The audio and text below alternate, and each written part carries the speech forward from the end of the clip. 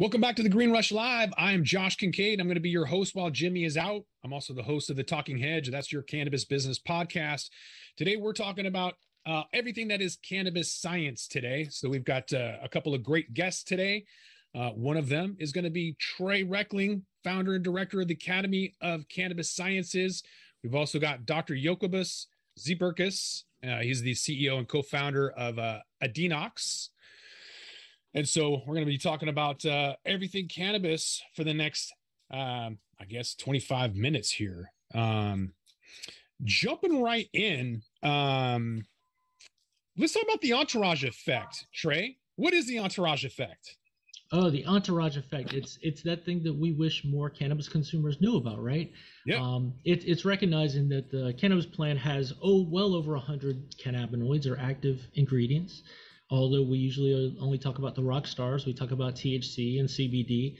But increasingly, people are aware that there are just a host of active chemicals called cannabinoids. And the idea of, and not only cannabinoids, but terpenes and other synergistic elements in the plant. And the idea that it's a symphony effect. It's an entourage of all the possible effects from the plant work together to have a better total combined effect than any singular component. So kind of going to the symphony and making sure we're not just yelling for the tubas. We make use of all the instruments on the stage sort of thing for that entourage effect. So would it be fair to say that an isolate is probably not as good as like flower, for example, that has full spectrum?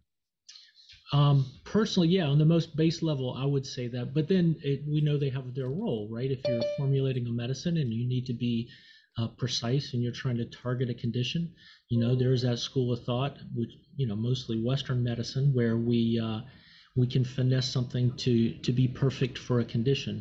But in the meantime, I personally like the more holistic plant approach, where we're trying to use the whole range of compounds in the plant. But we know that's problematic for some people who might have allergies or other conditions that need to be accommodated for. So yeah, but a lot of people don't know this, and they pick up a pack of edibles and it says 10 milligrams of THC per serving, and they're like, okay, that's what I need. But some consumers just don't know they're leaving a lot on the table. There's a lot of compounds, terpenes, cannabinoids, and the rest, flavonoids, that they might feel a great effect from, or even have some significant health benefit from. Yeah. And maybe we can jump into some of those more minor or rare cannabinoids as the podcast gets going. But Dr. Zeberkes, I want to talk to you about the stigma. Is your opinion that the stigma of cannabis is still there, or is it being removed within the scientific community? What's your personal take on cannabis and the stigma? I think the stigma, it is still there, but it very much is fragmented at the moment. I'm noticing that the universities and the academicians and the researchers or clinicians that are in the States where cannabis has robust medical cannabis programs and even adult use programs, they're more open to it because they're surrounded by it, and their patients or their subjects are somehow involved or are partaking either for medicinal purposes or otherwise recreational purposes.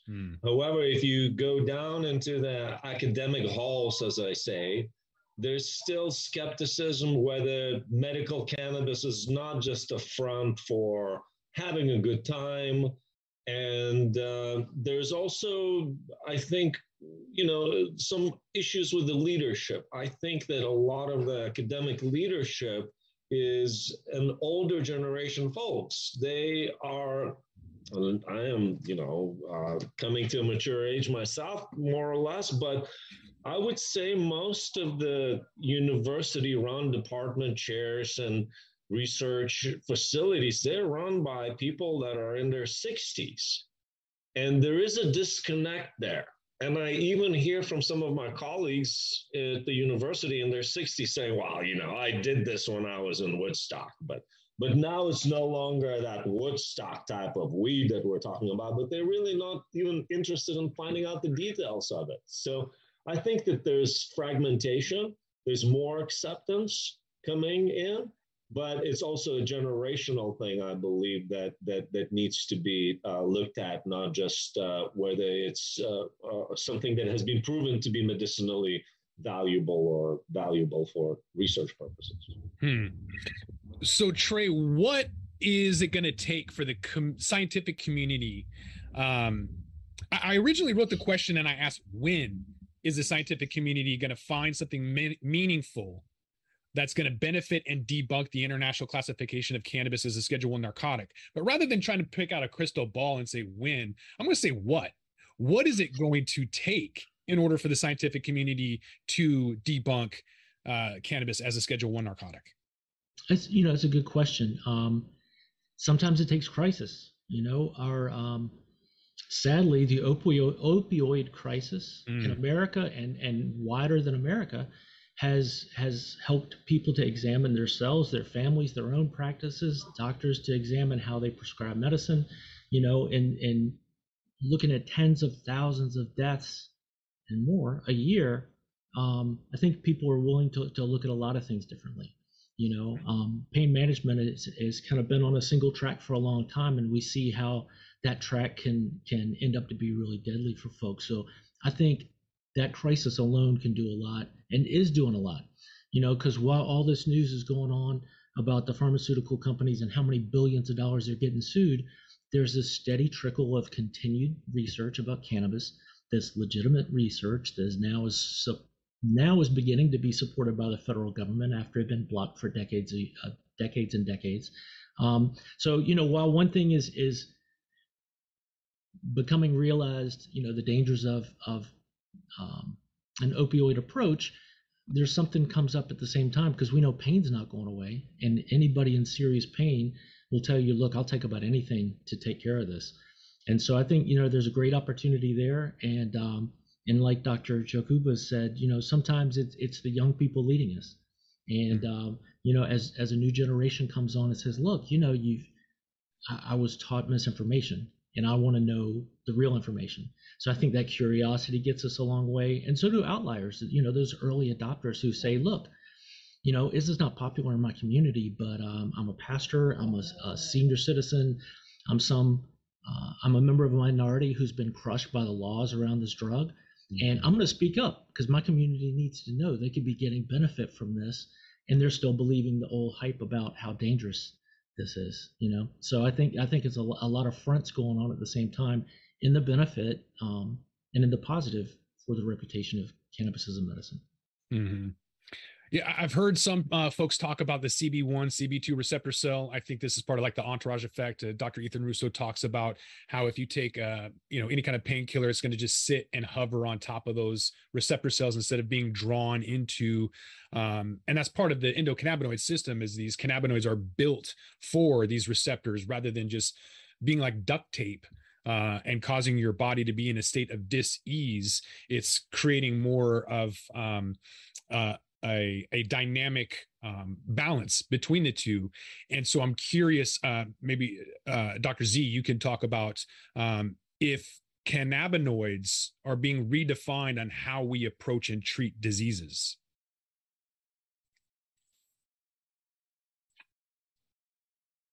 I think you're on mute. It's a great question. It's a deep question. And I think in general, maybe I should place this in a broader perspective, that I think that the pharmaceutical companies are reevaluating and seeing benefits in plant-derived medications too. Mm-hmm. Now, I do believe that the next 2 decades are going to usher a lot of cannabinoid-derived medications into the pharmaceutical, over-the-counter, and prescription medication realm. It's very limited so far because, as you know, in the United States, on the pharmaceutical side, we only have synthetic THC that's approved for nausea, vomiting, wasting syndrome, and plant-derived cannabidiol, CBD, 10%, which is in the form of a drug, Epidiolex. And that drug is taking over a substantial share of the pediatric epilepsy and pediatric seizure market just by itself, despite the fact of many different CBD preparations being out there in over-the-counter world and the store world. So how is cannabinoids? Cannabinoids are going to be very important. So far, we spend our time on THC, CBD. We're going to start looking, people already started looking into more minor cannabinoids. There's going to be a library of cannabinoid and cannabinoid combinations in different ratios, as you mentioned, to effectively bind to whether it's CB1, CB2 receptor, or other systems in our bodies that it can target. I also have to say that I have a strong feeling that on this wave of cannabinoid medications and even cannabinoid pharmaceuticals, we have a very fast-paced growing wave of psychedelic and other plant-derived active ingredients and medications. And I really believe that this is even going to be even more interesting from the therapeutic and medical perspective, potentially than cannabinoids, because psychedelics are really about harm reduction, about kicking the habit, whatever the habit is. It's treating the problems, and it's really about the environments and the protocols by which people will be involved in the psychedelic medications, rather than large growths that will have to sell a lot of cannabis. So I always say that it's also very interesting, because with cannabis, you need a lot of cannabis to derive cannabinoids. With psychedelics, for example, like fungi or mushrooms, you probably feed the entire city therapeutically from just a single home that grew that. So I think there's also interesting thing there. Volume, maybe, diversity in ingredients, and this approach from cannabinoids that is now leading us into other medications, and pharmaceutical companies are listening very intently. Is the FDA currently the cannabis industry's biggest hurdle? I definitely don't want to make this a leading question, but in terms of ailments, in terms of getting the word out, in terms of educating people, is the FDA's if the FDA doesn't allow for us to make these statements on helping these ailments, is that the industry's biggest hurdle, Trey? It's certainly one of them. It's certainly one of the largest legal hurdles, right? But then you've got the AMA, who's been fairly tepid on when it comes to cannabinoid medicine. They've improved. The AVMA, people who've been to their veterinarians, who want to have conversations with their veterinarians about cannabis medicine for their pets. Veterinarians feel kind of hamstrung and I can't professionally talk about this without risking my license. And even healthcare professionals in our state in Washington can't use the substance without risking their own licenses. And so you've got people who could be champions for the plant who aren't allowed to talk about it, aren't allowed to use it. So there are a lot of institutional barriers as well, in addition to the stigma. And then inability to transfer across state lines is I'm sure, limiting research and affecting the way that people can compare, genetic samples and available medicines in their own states. So, you're having to replicate some studies in different conditions or slightly different conditions. So there's a lot of things that make this different, that we've created a system that works against this, right? Because up until not too long ago, it was still very illegal in most places. And it's always important to point out, we've still got 50,000 people sitting in jail right now. While some people are making millions of dollars, some people are spending their lives in prison. So it's a real hypocrisy, the whole system. And so, but I'm glad I'm glad we're seeing some major change. And Dr. Zberkus, I apologize, I misspoke. I called you doctor by your first name, so I apologize for that. It's all good. How about GMOs? Would you consider cannabis a GMO, Trey? Because Blue Dream's just not the same anymore. Well, I think people say that, but I think it's more appropriately to say it's selectively bred, right? So where genetic modification actually is about affecting and changing the genome or the genetic sample. What we've done is a tremendous amount of selective breeding that started if a lot of people know, when paraquat started getting sprayed on medical marijuana crops in California, people had to bring their stuff inside, and if you're growing inside, you got less landscape, or less acreage to work with. So that's how people want to complain about the strength of the plant, but that led to the strength of the plant and thousands of varietals that didn't kind of these Frankenstein, sugar daddy sweet cake cultivar and all that stuff that is a long way removed from the original intent. So the selective breeding kind of took us. We talk about in class or at the academy about going to the vet's office, and you see the poster with the wolf at the top and the teacup poodle and all the little specialty breeds at the bottom.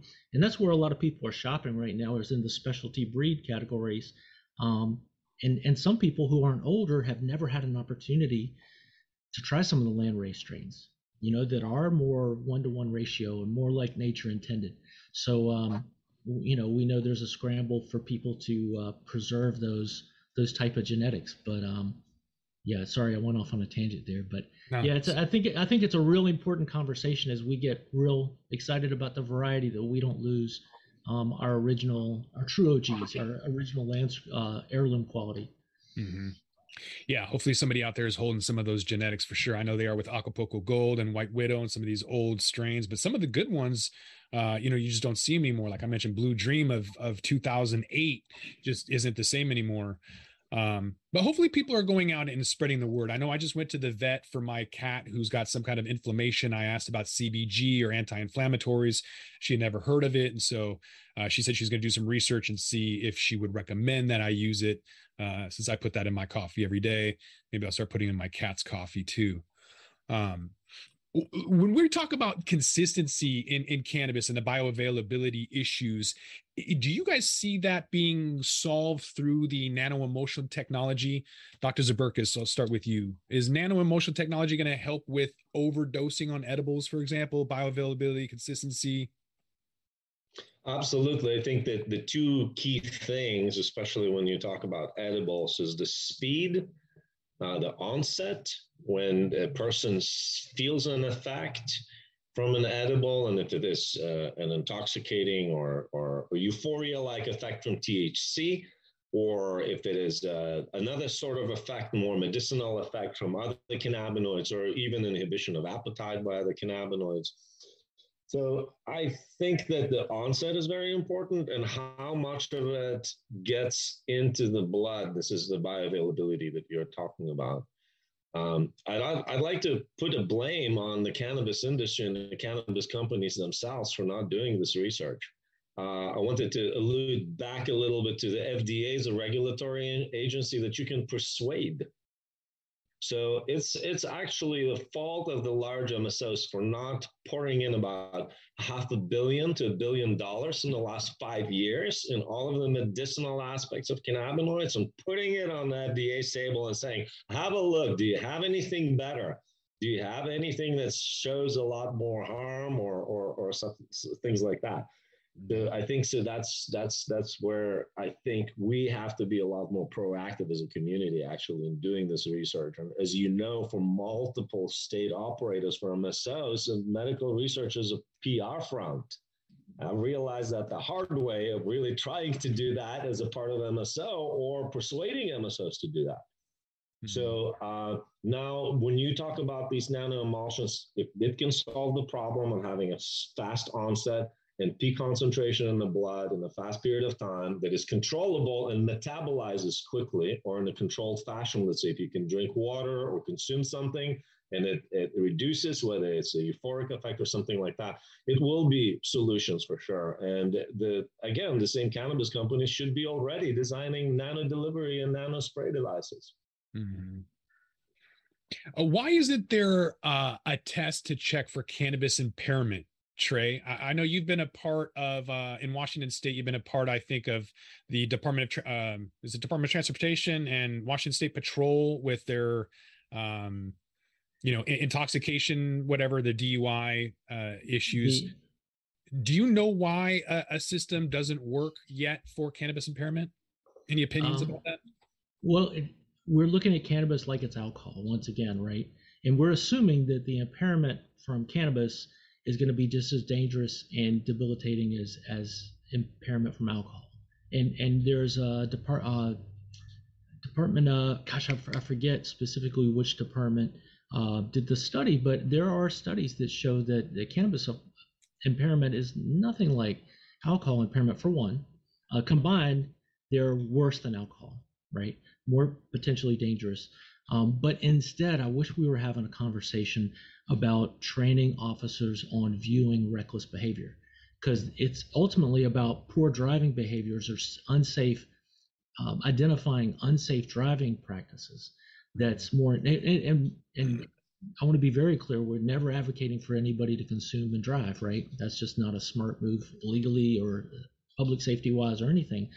But I wish we were having a conversation not about catching people, but one about educating people not to, training officers to look for reckless behavior that might be dangerous, and then focusing on that regardless of the cause. Is it because you were smoking a joint? Is it because you were texting? Is it because you were dropping fries between the seat you were trying to grab? I mean, I think we're losing, just like we talk about the dangers of cannabis in the house without talking about bleach and liquid plumber and all the rest. I think we lose the focus when we're just talking about catching somebody and saying, oh, you're above the threshold. Because as a patient, I'm probably almost always above the 5 nanogram threshold. Mm-hmm. Technically, right? I wouldn't drive if I believed I was impaired, but I think the conversation needs to be readjusted. So I dodged on you there, but. No, that's all right. My next question, Dr. Zaberka, is how do you match the right cultivar to the right person? You obviously want to know, first of all, about the person in the endocannabinoid system.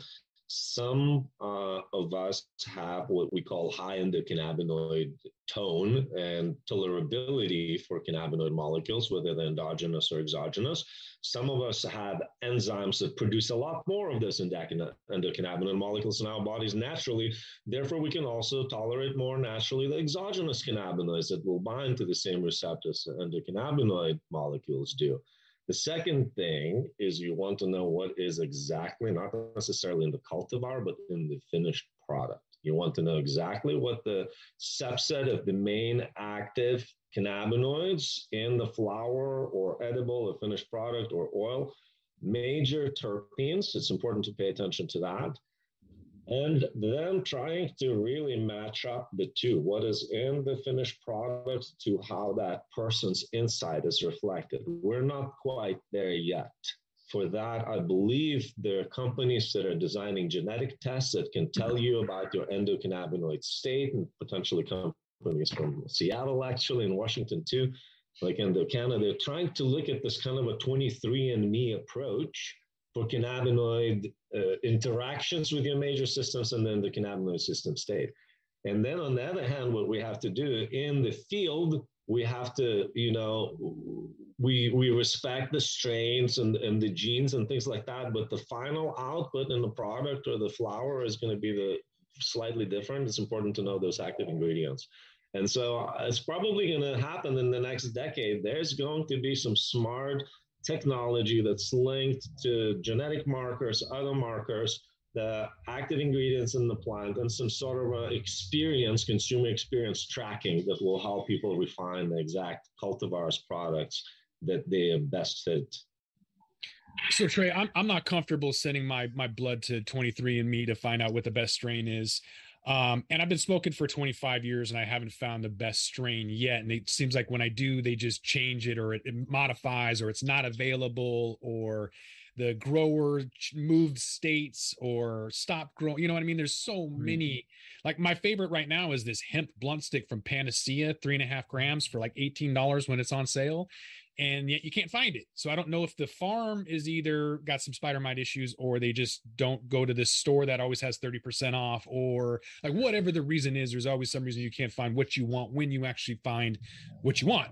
So how do you go about finding what you like, Trey, or your students at the Academy of Cannabis Science? How do they find what they want? Like what's a good way? Do you just go and get a pre-roll and you test out different cultivars, or what's your go-to? I think it's a great question. We get to work with a lot of patients, a lot of patient providers, and we try to help people set their expectations in the way I think we're not naturopaths, but we work with them as our faculty, and some of the conversations they lead our students into is talking about being comfortable with a little inexactness and understanding this is holistic medicine. So instead of finding just the right cultivar, find the zone. Is it a 1-to-1 ratio that makes you feel the best? Is it something that's prevalent, linalool, terpene? Is it is it linalool combined with another? Is it a limonene? That's your combo, and then find out what that's related to. So you don't just have to rely on Jack Herer, but maybe Frosted Jack Rec is also in that family. So you can shop from the family, and then ideally, if you're allowed to grow, stock up. Learn to cross and perpetuate some of those things that are good for you, so that you'll always have them on hand and know that they're grown cleanly. That's great. It's 4:20 somewhere, which means we've got to get out of here and shut this thing down. So, Dr. Zberkus, where can they find you at? Where can they get some more information on where you're at? They can look up my name and they'll probably see a TEDx talk. And my company's name is Adendox, like ADENDOX, adendox.com. And they can reach out to me through there as well, or on LinkedIn. I'm fairly active on LinkedIn. Trey, where can people get some more information? Absolutely, from academyofcannabisscience.com. And we encourage you also to go to our YouTube page, where we have dozens of hours of free education with some really smart friends of ours from the industry. So that's awesome. All right. But I think with that, we're going to have to roll this one up. So we will see you guys next Friday. Again, I want to thank my guest, Trey Reckling, founder and director, Academy of Cannabis Sciences, and Dr. Jokubas Zberkus, CEO and co-founder of Adendox. Appreciate both of you guys being here. Thank you very much. And everybody watching, come back next week. In the meantime, have a great weekend, and we'll see you guys all later. Peace. With that, we're going to roll this one up. I'm Josh Kincaid. This is The Talking Hedge. Don't forget to like, share, and subscribe, or don't, and I'm out. Don't forget to smash that like button on your way out and check out these other videos that we've got.